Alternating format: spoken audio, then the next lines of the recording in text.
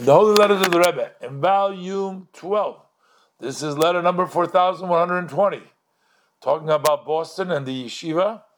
This is a letter, Baruch Hashem, the 18th of Shvat, Tovshin to Zion, Brooklyn.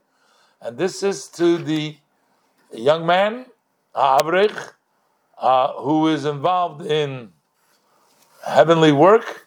Moreinu Chaim Shicha, this is Rabbi Chaim Cement of the Boston Lubavitch Yeshiva, Sholem Uvracha.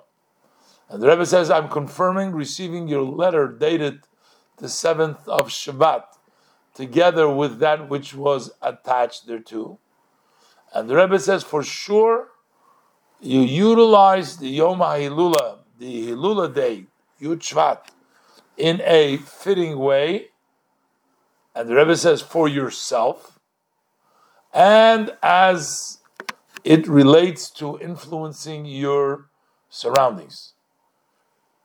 This was, the Rebbe says, the inner will, the wishes of the Baal HaHilula, who's your side, the previous Rebbe. What was his? He says, as the Mishnah says, Oev es habriyas umekarvan latoiro. Love the people, or love the created beings, and bring them close to Torah. Very specific language that was also pointed out by the previous Rebbe. So first of all, it says here, love the created beings. You know, you can refer to people in different ways, but created beings, you're saying that the only advantage they have, they were created by Hashem. They don't really have, you can't say, oh, they're a talented person. Like, really, it's just created by Hashem. Love even people who are just created beings, just for the fact that God created them. And then there's another emphasis here. Bring them close to Torah. Don't bring the Torah to them.